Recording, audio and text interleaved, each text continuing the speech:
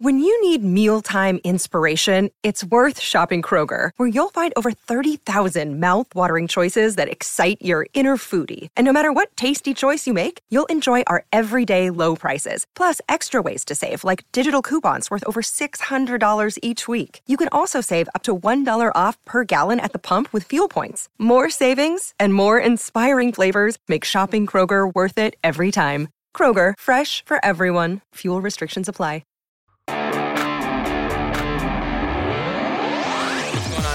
Zach Rosenblatt here, NJ.com, here with Mike K. Early week edition of the No Huddle Show. Normally, we would do our midweek on like Wednesday or Thursday, but it's kind of a weird situation because they played on Thursday. Doug spoke on Friday. They had off for a couple days. We just felt like it was the right time to jump in. It just felt right. It just felt right. Sometimes you just know. When you know, you know. We spoke to all the. Not all of them, all but Deuce Staley and Chris Wilson, the defensive line coach, all the assistant coaches on Monday. Some interesting stuff to come out of there. We'll get into that. But, I mean, what's your impression of this coaching staff, your first time kind of talking to all these guys? I personally really like talking to Jeff Stoutland. He has just some great quotes. I mean, I know you really enjoyed Corey Youngland, right? Safeties coach. Yeah, just in general. Position coaches add a lot of insight. Yeah, I mean, in my experience, assistant coaches are actually way more interesting than coordinators just because they deal with the players day to day. They also have a lot to say. They also clearly play favorites. You can hear it in their voices. The way they say certain quotes, and yeah. I really like talking to Gunter Brewer. I really liked talking to Press Taylor. I think Press Taylor has a lot of insight. That guy strikes me as like a future head coach in this league. He's like 14 years old, too. Yeah, I think he's our age, but yeah. Is he old enough to drink yet? I don't know. Whoa, taking shots. I'm just joking. Man, Press Taylor's going to listen to this and be like... If he listens to this, then I apologize, Press. I don't think he will. He is very impressive, though. Like there's no doubt. He's going to put his hand on Nate Seidel's shoulder. Nate Solder isn't very good. Yeah, that's true. He's already leaning forward. I'm just firing shots out today. Yeah, man, you were in a mood. Relax. You're in a mood, but I think the guy that I was most kind of interested in was Tim Hawk. I thought he came off very soft-spoken. Wasn't expecting that just because safeties coach. The safeties coach, just from his playing days. But he was very, very effusive in his praise of several players in the secondary, and we'll get into that later. Just overall, it was just a very interesting speed dating style press conference atmosphere. Yeah, like you said, I think we do learn a lot when we get into those discussions. Something that we probably aren't going to talk about now because we've already talked about it. Like Jeff Talon addressed the whole Steven Wisniewski situation because it kind of has been floating out there. Steven got benched or Wiz. Why am I calling him Steven? It's not like I know him personally. He got benched for Isaac Samalo, and then he went on Twitter and talked to some reporters saying that he thought he was playing well and that he was benched, and it was because he had some other theories about why he was benched. And then all of a sudden people are coming up with these conspiracy theories. Doug Peterson said it was performance-based. If anybody knows why he was benched, it's Jeff Stoutland, and he was pretty adamant that he simply saw how Isaac Samalo was playing in practice and he thought he deserved to play more. He even had a great quote where he's like, "There's nobody in this room that's my brother-in-law or my son or anything like that. So whoever the five best players are going to play." And I thought it was interesting that it's kind of not a great sign for Steven Wisniewski's future with this team that he's kind of getting into a war of words with his coaches in the press. But I think that coming from Stoutland's mouth, I mean, that's all I need to hear, really. Yeah, I mean, I think it's kind of interesting how the Eagles have kind of dropped their gaze of, hey, we want to make sure that we stand by our players except for Wisniewski. Yeah, it's weird. It's weird. You know, like Chance Warmack's on this team. He might not have a son-in-law or a son, but I mean, is he kind of his adopted son? He's got an adopted cousin. I don't know what the deal is with that. There's no reason he's on. But look, Wisniewski kind of, drew his line in the sand. Maybe he's trying to force himself out. Maybe he realizes that, he isn't best suited to be a backup in this league. He was a starter the first 5 seasons of his career, and then he started for a year and a half for the Eagles. I just think he feels like he's probably in a really rough position at this point. He probably knows that he's not coming back next year. And anytime you get benched for a guy who you the replacement for initially when he's benched, it kind of says, well, maybe we made a mistake. Wisniewski kind of, it wasn't talked about a lot during the Super Bowl run, but Wisniewski kind of pulled a Nick Foles and a Big V, and he overextended himself. He overachieved. Outkicked his coverage. Yeah, he outkicked his coverage, sure. He was easily the weakest link on that offensive line, but he could have been even weaker during this Super Bowl run. He wasn't. Coming out now, I think, I think he's a mediocre offensive lineman, but I also think Isaac Seumalo is, who I say his name differently every single time, is also a mediocre offensive lineman. The difference is he's got more upside. He's versatile. More room to grow, and he kind of shown that from week to week. Right. I actually think he'd make loves him too. Right. I think he'd make a really good right tackle if Jason Peters were to retire and they were to move Lane Johnson over to left. But that's a discussion for another time. Let's kind of get into the Eagles 8. I really like. I like our topics that we have. Let's get into them. We can keep it with the offensive line right now because people love a good offensive line conversation. But I think one of the overarching stories of this team really is Jason Peters, and there's kind of two folds to talk about him right now. And there's one where he tore his biceps last week, and it was kind of assumed he would miss a couple weeks. Jeff Stoutland kind of said he assumes he's going to play against the Panthers. I'm not sure he should play. I think he might be best served to take a week or two off, honestly. He hasn't looked very good. I thought it was interesting, everybody has such high expectations for Jason Peters for a long time, understandably. Before he went down last year, he was stellar still. Like he was the Jason Peters of old. He just doesn't look like that anymore. And somebody asked Jeff Stoutland, like, are you concerned about where he's at? Like, is there a certain point where you just kind of accept where a guy's just not going to be the same anymore? And he kind of was like, he kind of hedged, and he was like, he's been going against the best defensive lineman, and it's hard to go against. Like, but before that didn't matter with Jason Peters. Mm-hmm. Like, I think that was kind of I don't know if he meant it to be that way, but I think it's kind of telling that he's kind of struggling against the better defensive ends in this league, and he's going to be going against them every week as the left tackle. And he clearly he hasn't played a full 4 quarters in like 4 of the Eagles' 6 games. I mean, he's 36 years old. He's 36. I mean, maybe we should have adjusted the expectations anyway, but you can't. Here's the reason why you can't. Let me stop you there. Here's the reason why you can't. The Eagles decided to pay him a mint this year for the feel-good ending. Some would agree he's earned it, or some would say he's earned it. I would be in that camp. Others would say, "Hey, we're trying to compete for a Super Bowl here. You could have allocated those resources to probably $11 million, yeah. 4 different positions and gotten pretty good role players." Look, you took the risk. You thought Big V played very well in the Super Bowl run. Yikes, now.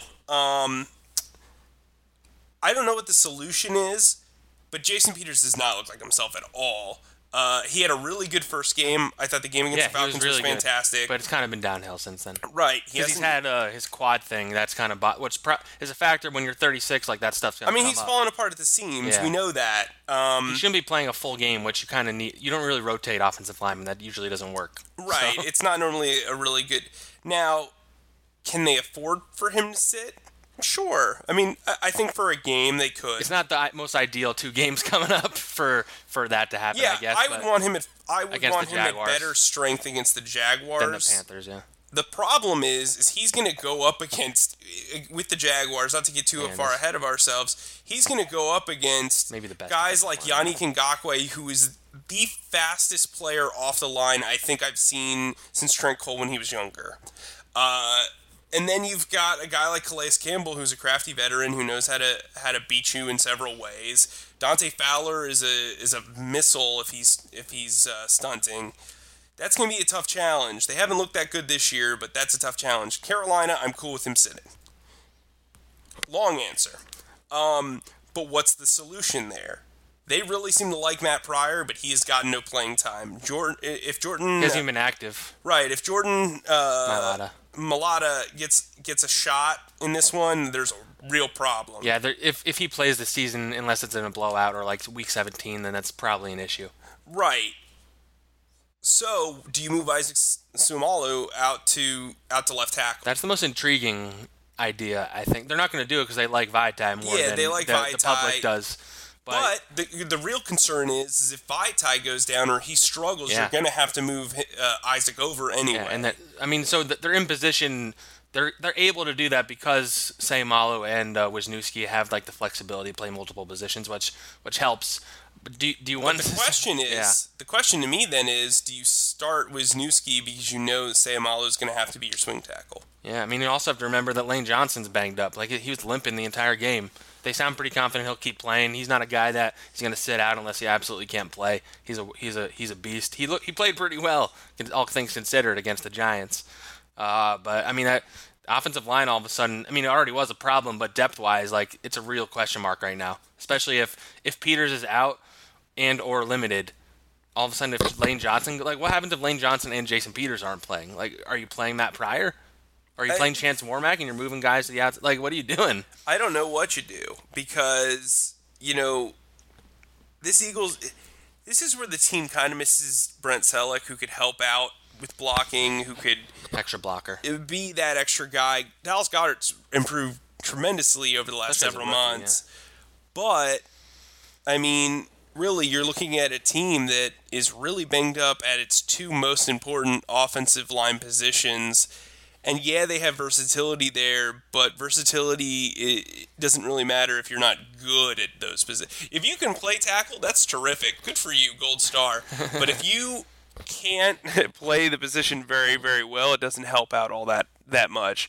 We've learned that with several players. We learned that with Big V playing right tackle his rookie year. This is not an ideal situation, but I think Isaac Seumalo could be the dude that kind of fixes this. Or maybe you punt on Big V this week and have him be your swing tackle still, just because right tackle is going to be a problem. They're both a question mark. Yeah, and they're going to have to. They might have to get creative this week. Speaking of getting creative, I think we can flip the other side, where it maybe even a bigger question in terms of like what they're going to do in the immediate future, and that's safety / cornerback, because it sounds like Sidney Jones is almost definitely not going to play this week. Whenever Doug Peters says a guy is week to week, he suffered a hamstring injury. They usually are missing at least 1 week, and often, as you've seen with Darren Sproles, way more than that. So what happened during last week, Corey Graham is out. He is the backup safety. Vontae Maddox, who was a converted cornerback starting, this might sound confusing, converted cornerback starting at safety, was moved back to slot cornerback. Cornerback Rasul Douglas has moved over to safety, and all they have besides that is DeAndre Hall and Trey Sullivan at safety, and they don't have any depth at corner now because they're moving all these guys. I've never seen anything like this, and they're not signing anybody. I don't get it. A trade has to be coming, right? I mean, you would think so. Safety is easily their biggest need. Yeah, I think people have been really focused on running back, but I think they love Avonte Maddox. I'm really thrilled for them. I'm glad that they've found this guy. Yeah, that they really, really like. Cool, make him the starting nickel corner. Move him around constantly. I mean, this whole will they, won't they settle him into a role is really kind of not irritating, but astonishing to me. I don't He's a really fourth-round rookie. But they love him. Yeah. Let me tell you something. Wait, he might be really good. But... Hold on. Let me tell you something about. Do you remember Jamar Chaney? He was the middle linebacker they drafted out of Mississippi State. Seems like a million years ago. Oh, he's Mississippi State. Yeah. Piled up a ton of tackles. Was going to replace D'Amico Ryans. Was this huge deal. Everyone praised him. Brian Baldinger famously called him one of the best linebackers in the league on its second game. And he fizzled out. That's what I'm worried about, because I talked to Hawk, I talked to Unland, I talked to Jim Schwartz. Jim Schwartz. I talked to Dave Phipp, who would not stop praising this guy. It was one of the longest quotes I think I've ever had to transcribe. Look, this guy is really good. We've got to ease expectations. He's still a fourth-round rookie. They love him a lot. He's really good on special teams. He does all these great things. He's also 5'9". He's also 5'9", although Tim Hawk basically kind of downplayed the small guy at safety. To be fair, though, they're not going to be like, yeah, he's too small, you're right. Right. But I think he's going to be a player for this team in the long term, maybe a starter, whether he's the starting nickel and once they move on from Darby and then Jones moves outside. But in the immediate future, they need to make a deal. I don't know if it's at cornerback, which then frees Avonte up to focus just on free safety, or if it's a free safety that allows him to play nickel. Sidney Jones had a really great start, but the last 3 games, the K curse has really hit him. I wrote this beaming article about this dude, and a lot of people were praising the heck out of him. He's sucked for the last 3 weeks. Like, been bad. Like, genuinely bad. Everybody wants to focus on Jalen, but there was bad between Darby and him, too. Yeah, although I will say this. We can touch on Darby. Look, we'll talk about Darby later, but, like, that's the thing. Like, it's one thing to have all these injuries, but you're making it worse by flipping all these guys around. You can say you cross-train people as much as you want. Schwartz does. Look, I was cross-trained to be on TV and be a writer, but when you want me to write TV copy and then write an article, those are 2 separate things, and your brain can't handle both of those things. It's just not. When you're working and doing one job for so long and you're the best at it, and then you're told to do another job and it brings down your production, and then you got to switch back. It's just like a lot. And I think for a person who is a novice, he is a rookie, it's asking a lot. Now, maybe he's capable of doing it because they love his character and they think he's this, swell fella. But swell fella. No, seriously, like, I haven't heard praise for a rookie. Like, compared to, like, the way that Gus Bradley and Todd Wash used to talk about Dante Fowler, where they would throw him under the bus every other day, Avonte Maddox sounds like a future Hall of Famer. Look, I like him. I think there's a lot of room for optimism. If there's one positive in all of this mess of injury, it's Avonte Maddox. But, again, temper your expectations. The Eagles do need to make a move in the secondary. It's inevitable. If they don't, this is a problem. They will not have a long run in the playoffs. Maybe they don't even win the division. Talk about cross-training for TV. I think they say I have a face for radio, so that's why I haven't been on TV very much. No comment. I've been waiting to say that while you were talking. All right, we can touch a little more on the secondary. We mentioned Ronald Darby. I think we should talk about how he and Jalen Mills had probably their maybe best game of the season collectively last week. Darby especially, but Mills was good outside of like one long play he gave up to Cody Latimer, which I don't even think was that big of a deal really. They just both especially step it up in the red zone, and it's kind of crazy that they're weirdly better maybe it makes sense because the field's tightened and they're not off coverage like by 15 yards, but I don't know. Darby was really good last week. So our buddy Sheil Kapati over at The Athletic actually had this great stat. I don't remember the actual numbers, but the Eagles are actually have allowed the 7th fewest big plays. That's 10-yard runs or 20-yard passes in the league. Think about that for a second. That means that it's really hard to play corner in this league and not give up big plays. So, look, Jalen Mills is really good from the 20-yard line to the end zone, and that's where it matters the most. And I think that's why the Eagles appreciate him so much. I do think he's a starting cornerback, a starting defensive back in this league. Ronald Darby, they won that. They were able to keep that lead the way it was because of Ronald Darby. I mean, you were hyping him up before the season, and he kind of fell back a little bit. Mm-hmm. He had a great game against Atlanta. He did. He was struggling. Now, people were talking about Mills, but he was struggling. Yeah, I mean, his reputation kind of helped him those games in between week 1 and week 6. The sandwich. But he played really, really well. He tackled well. He broke up, I believe, 4 passes before the fourth quarter. So, look. But that's this cornerback group. Is one game they'll do really, really well. The next game they'll be awful. They're going to have to be good in this one. They're facing a slower group of wide receivers, in my opinion. Devin Funchess. Torrey Smith. Samuel. Yeah, I mean, this is not like a who's who of wide receiver. I mean, DJ Moore is going to give them some fits, but if they use them. So we'll talk about Carolina in our preview podcast, but this is going to be an interesting test for them. They did really well against Carolina last year. I expect them to do well against Carolina this year. The Eagles secondary is a mess, but when you actually think about it, they really only are missing one starter. I know, but isn't that weird? Yeah. Well, it's because the way that it's positioned and things like that. I mean, That's another thing, like, as we were talking about left and right tackle, if Darby or Mills goes down, like, what the heck do they do? Like they need to bring somebody in. I like Rasul Douglas. Like, I'm going to continue to stump for that guy. I agree, but then if you're putting him in outside corner, then all of a sudden you have no safeties. Like, unless you trust Trey Sullivan out there, I don't know. Didn't you hear he's not a safety? I swear, I cannot understand the logic there. But moving on from that. Yeah. I kind of mentioned this before, but it sounds like they're getting more and more confident that Darren Sproles will finally make his return. I'm still a little skeptical. We'll know better this week based on how he practices. The dude hasn't practiced. He played in week 1. He got injured in week 2, and he hasn't practiced or played in anything since then. And he's 35 years old. I just don't know what you can expect out of him at this point. Even Dave Phipp, DeAndre Carter's been looking really good at punt returner, and Phipp was like, "Oh, we're going to give the job back to Sproles when he comes back." So, hot take.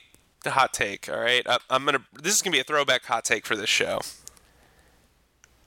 It doesn't matter if Darren Sproles comes back. Honestly, it doesn't. I don't think he makes that much of a difference. You saw him in the Atlanta game. He played well, but, like, really, we're at the point that now where you need a that's a hot take.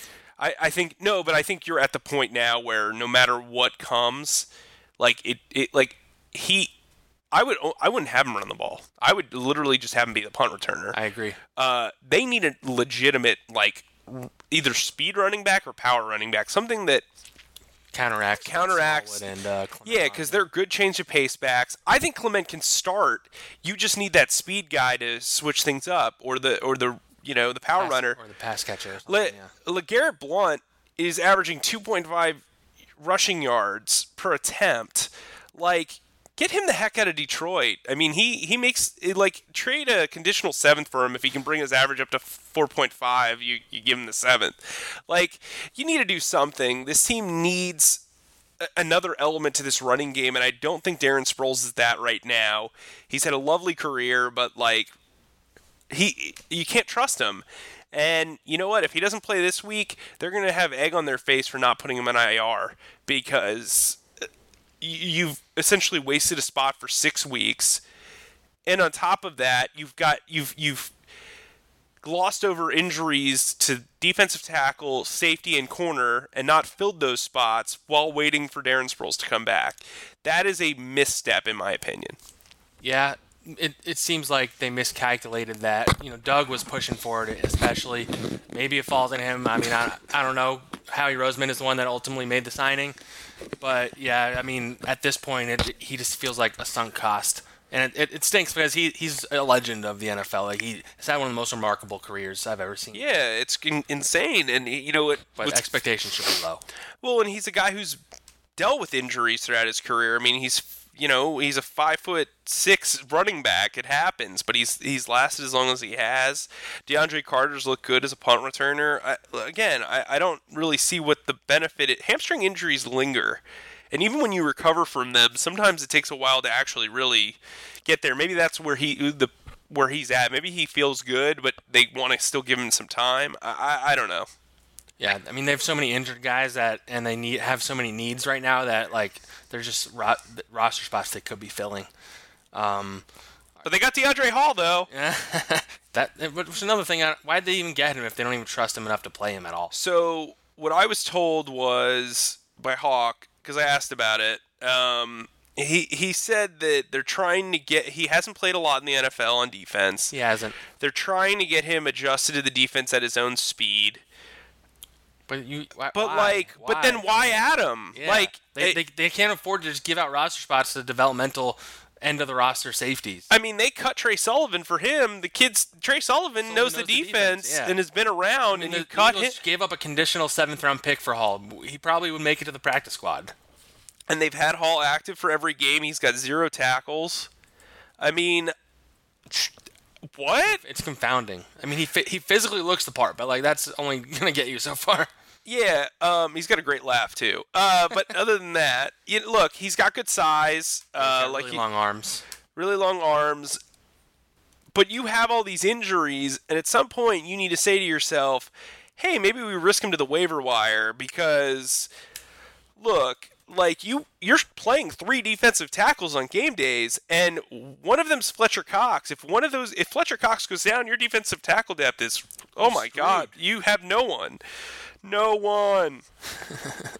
You're playing 3 safeties a game. You played 4 linebackers against the Giants. Like, enough. Like, there are some guys on here that don't necessarily need to be on this roster and right now. They have Josh Adams. They didn't play a single snap the other day.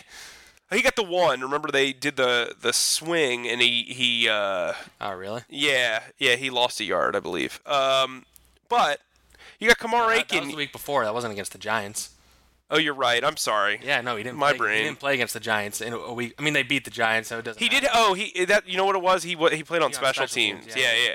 But Kamar Aiken, your guy Kamar Aiken. Aiken, like, why is he on the roster? They have 6 wide receivers on They this. don't play on this. Shelton Gibson. Like, what are they doing? I don't get the end of. They've not done a good job with the end of the roster, which is somewhere they did really well last year, I think. Sure. All right, yeah. Let's keep moving. So, speaking of roster stuff, Mike Rowe said that it sounded like he expects Mike Wallace to return this season.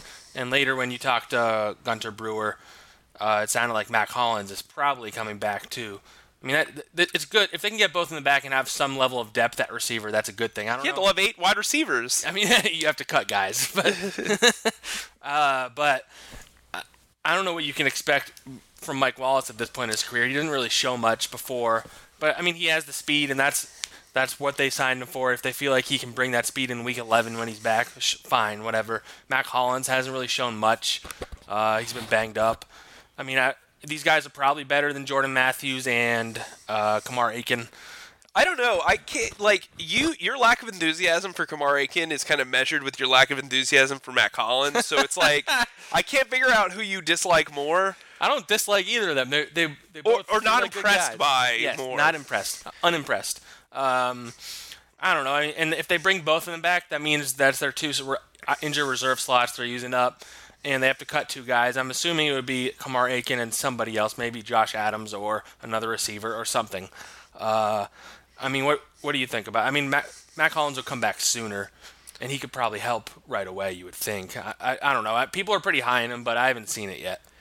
I liked him as a prospect. He was okay last year. Is he better than Kamar Aiken? Probably. Is he better than Sheldon Gibson? Maybe. They certainly seem to think so. I mean, he's better on special teams. I think that's why you bring him back. I mean, you're already missing Maragos and Maragos eligible, and we haven't heard anything about that to come off. I imagine he doesn't play this year, though. Yeah, I mean, it doesn't look good. Yeah, but, yeah. Again, Mike Wallace would be, you think Mike Wallace would be helpful, but he had no catches in his first 2 games. Or the preseason. He had like 1 catch in the preseason. Right, so it's like, wow, we're going to build up these hopes and dreams. Like, everybody keeps talking about Mike Wallace. Like, Mike Wallace is going to suddenly... That's why I wonder if they're banking on him is why they haven't made any moves whatsoever right now, like on offense. Maybe, but that's a really foolish errand to run. Well, yeah, I agree. I'm just I'm trying to figure this out right now. Why they have the collection of talent they do at certain spots. I mean, I think the linebacker group's played very, very well. You haven't really had to deal with a lot. I mean, yeah, they have injuries to backups. I think the defensive line. Gary's been banged up. Yeah. The defensive line has played very well, despite missing Derek Burnett for a game and then Haloti Ngata for a couple of games. I don't know. I just think they're shortchanging the defense, and it's pretty evident. And they've added these they have 6 wide receivers. And then they're all active. They're all active. Excuse me. Dying over there. Coming down with a cold. Sorry. Cold on Carolina week. To me, it doesn't make any sense. I also don't understand why they have 6 linebackers, but they're playing 3 defensive tackles and 3 safeties. Clearly, I have an issue with this. But it's weird roster construction this year. Yeah, it's there are a lot of injuries, which factors into it, but they just aren't as prepared for the injuries this year. It's just very confusing, though. Yeah. Some of these moves I don't get. Hey, they added a 3rd linebacker to the practice squad on Tuesday. His name again? I keep forgetting. BJ Bello. BJ Bello. Not to be confused with Brie Bella, but yes, exciting stuff. That's the move they needed to make. The fans are going crazy. Hey, they still have Rick Lovato. Hey, he's good. Yeah, he is. Joshua Perkins. He hasn't played in a while, actually. But Wow, I'm sorry, guys. They also still have all their offensive linemen who they're not going to use. Yeah, this is just a weirdly constructed roster. Let's move on because I'm done talking about Kamar Aiken. Let's look big picture. We're gonna look big picture at the division and then talk about some trades. But let's look at the division. Their last NFC East had a really good week, actually. If you discount the fact that the Giants are just a laughingstock of the NFL right now. Yeah, the Redskins did pretty well. The Redskins, who they beat the Panthers, right? They beat the Panthers, well. yes. I mean, the Panthers look pretty bad in that game. The Panthers came back, but the Cowboys just lit up your Jaguars. The Eagles' next two opponents. Yeah, I mean, my Jaguars. Yeah, your Jaguars. I don't know if I would go with that. I don't know. I mean, I still don't think the Cowboys are very good. I don't either. They attack the weakness the Jaguars have. Yes, I've thought the Redskins were going to be okay this year, and they're pretty week to week. You don't know what you're going to get from them, which is kind of like the Redskins throughout history, really. Yeah. I mean, they're the ones that give me the biggest concern. I mean, the Eagles' toughest opponent is like themselves, honestly. Not to get too deep on you, but whoa, they just need to look in the mirror. But they control their own destiny. They're the best team in this division, talent-wise. They're the best team. I mean, when they're at their best, we've seen on the field, they're still really good. I think this 4-game stretch coming up might determine what level of team they are this year. They have the Panthers, Jaguars, bye week, Cowboys, Saints. Those are three of the. That's the gauntlet right there. Three teams that are expected to be contenders this year, and if they can go 2-2, 3-1 in that stretch, I think you're feeling pretty good going into the final stretch where you only have division games and the Texans and the Rams the rest of the way. The rest of the schedule, they should be able to get to 9 or 10 wins, and that's going to win the NFC East. But if they go 1-3 in this stretch, then I think you can start being concerned. And it's a tough. If that one wins against the Cowboys, maybe you're okay. But if you want to look at this team as a Super Bowl contender again, I think we're gonna find out these next 4 weeks just if they're legit or not. Low-key storyline. Speaking of the Texans, Nathan Peterman actually did the Eagles a solid because he threw a pick six, and the Texans were able to beat the Bills. Every team that the Bills have beaten have beat the Eagles. So look at that. That's a surefire win in Week 16. Look, Dallas found the weakness that the Jaguars have, and it's going to be a weakness that Nelson Aguilar and Zach Ertz are going to be able to exploit to the 10th degree. If you attack the center of the field, the Jaguars can't stop it. They just can't. Their safety, Barry Church has never seen a zone coverage that he's understood. Tashawn Gibson freelances. Telvin Smith freelances. Miles Jack is phenomenal, but he is brought down by the lack of understanding of the rest of the defense. Their starting nickel corner is out. DJ Hayden. You can attack the center of the field. Dallas did that. They did it to perfection. They have Cole Beasley. That made a lot of sense. That was their kryptonite. That's what made the game. The Panthers, I really like Christian McCaffrey, but he's starting to become extremely one-dimensional as a running back in that he is basically a wide receiver who runs the ball. Cam Newton just doesn't look like Cam Newton anymore. These should be wins for the Eagles. I mean, you said it. I think you tweeted out they don't look as intimidating anymore during those games. They don't. This is if they can win the next 3 games and maybe take a letdown to the Saints because on the road. Yeah, which is inevitable. I think the Saints game is probably their second hardest game of the season. The other one being the Rams? Yeah, the Rams would be one, and then I would say the Jaguars would be their third, but now that I'm seeing the Jaguars falter a little bit and they're starting to finger point and do all that stuff, that's a really young locker room. That can fall apart. You got Bortles back to being bad Bortles. I know that locker room very, very, very, very well. That could be a really bad situation moving forward. If they can go to London and win that game. Because to me, the London game is kind of like where they just put their cleats in the ground and establish themselves, hey, we're the team. We are the team in the NFC East. There's nobody who's going to mess with us. The Redskins are going to play the Cowboys this week.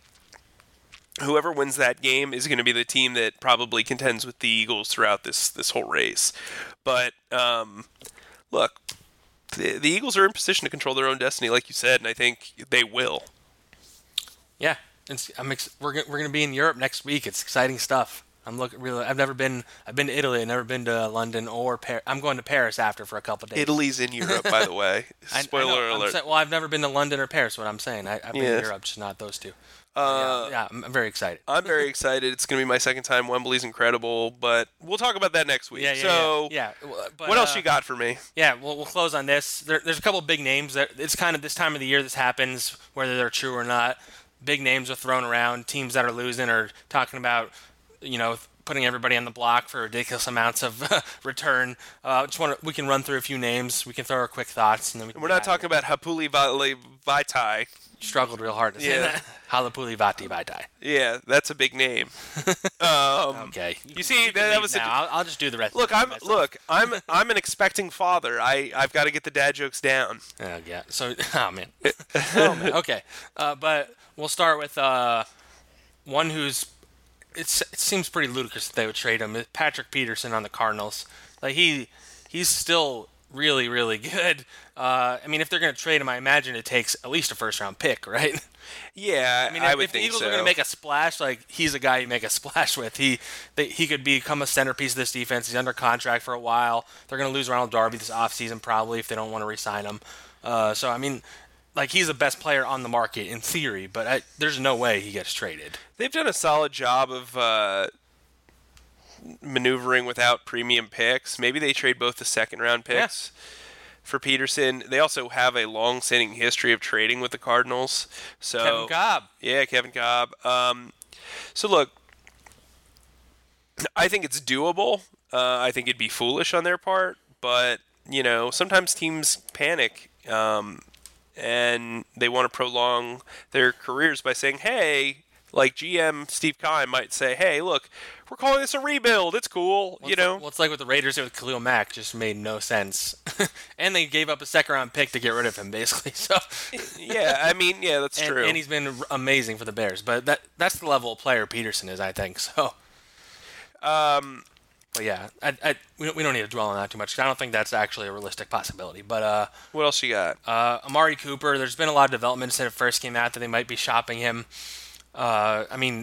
He's very intriguing he kind of just feels like an Eagles type player they would go for, a guy who kind of felt, the expectations have been reduced a little bit since he came out, kind of like Alshon after a few years of injuries with the Bears. And he's young. He would complement this receiving core really well, but he also is going to make like $13 million next year. And apparently the Raiders would ask for a first-round pick in exchange for him. Yeah, they're not getting a first-round pick. They're not getting that. They might not even get a third. Part of negotiations is you say ridiculous shit like that. Sorry, maybe whoa. Maybe we'll bleep that out. Stuff like that, and I don't know. I just there's no way they would actually ask for a first-round pick. If you can get Amari Cooper for a second-round pick, I'd be interested in that. Yeah, I would be too. They have two of them, and you're not going to get somebody better than Cooper in the second round. Maybe a conditional second-round pick if they're really, pending an extension before the draft. I don't know, whatever. I know a lot of people are excited about him. I'm not. I think he's a number 2 wide receiver, thinly veiled as a number 1 wide receiver. But he doesn't have to be a number 1 on this team. team. But he doesn't need exactly. So, yeah, I think he would be a huge addition. That said, I don't think it happens. It's not really. I don't expect them to make a blockbuster trade. No. I think that's exactly how he wants you to think. Right, Namdi silence. I do think they will make a trade, though. They have to. Well, let's stick with the Raiders because there's another guy who makes a lot more sense. Would be less headline grabbing, but Carl Joseph, he'd be the one. I think they drafted him in 2016 in the first round. Gruden has openly talked about how he thought the Raiders messed up with the way they've drafted a defensive back. He's talking about his players like that. Yeah, they've benched Garen Connolly too. Connolly's another guy. We can talk about both of those guys, but Joseph, he barely plays for them right now. I think he's only played in 3 of their games. He's talented. The Eagles have need at safety. He's better than Trey Sullivan and Hall. I don't imagine it would take very much to get him. The Raiders seem pretty intent on not playing him. You can't really get value for a guy like that. I would take a flyer on him. I don't think that's even that crazy of a thought. I think they should. I wish there was a podcast that was just about how much John Gruden hates Reggie McKenzie's roster moves. But yeah, I think Yeah, I think he makes a lot of sense. Shoot, get Conley and him 2 for 1. They need depth at both spots. Trade a second for both of them. Yeah, throw them DeAndre Hall. Oh no, you can't get rid of him. But yeah, no. Those are the type of teams that Howie, I'm sure, is targeting, because the teams that are bad kind of just sell off parts. They just want to get draft assets. I'm throwing my hands up in the air. I'm not. Yeah. He just gave me a look. I mean, the Cardinals are bad. Like you look at the bad teams and you kind of just try and pick them off. Right. That's what I basically did with my articles. So look, yeah, I think Karl Joseph makes a lot of sense. I really liked him at West Virginia. I'm kind of surprised he's struggled as much as he has. But, sometimes you just need a change of scenery. I know that as well as anyone. For sure. And then we can touch on the two that have been the biggest topic of conversation recently. It seems less and less likely that they trade for Le'Veon Bell or LeSean McCoy. Apparently the Bills they want at least a second-round pick for LeSean McCoy. LOL. And if that's the case, then I've been saying from the beginning they shouldn't even touch LeSean McCoy. I don't think he should be brought into this locker room anyway. But you're not trading a second-round pick for him. They might not even trade a second-round pick for Le'Veon Bell. See, I disagree with you with LeSean. I think if you can get him for the right price, you make the deal. That said, second-round pick is far from the right price. If you can get him for fifth-round pick is the most. Like if you gave them a fourth and a sixth, I'd completely go for it. I'll give a fifth is the most I would give up. That's basically the value of a fourth and a sixth. But yes, not to mince words, but yes, I think that makes sense. All right, we can end on that note. I'm sure by the time we end this, there'll be another player put on the proverbial trade block. But we'll end on that note. Thanks for listening, guys. Make sure you subscribe. We're on iHeartRadio, YouTube, Spreaker, Apple Podcasts, Google Play, Spotify, SoundCloud. Follow us on Twitter. Ask us questions. Write us reviews. And thanks for listening. And thank you for putting up with my cold today. I appreciate you. Well, we don't know if they put up with it yet. They haven't started. Right. Well, thank you for trying to make it halfway through. All right. Thanks, guys.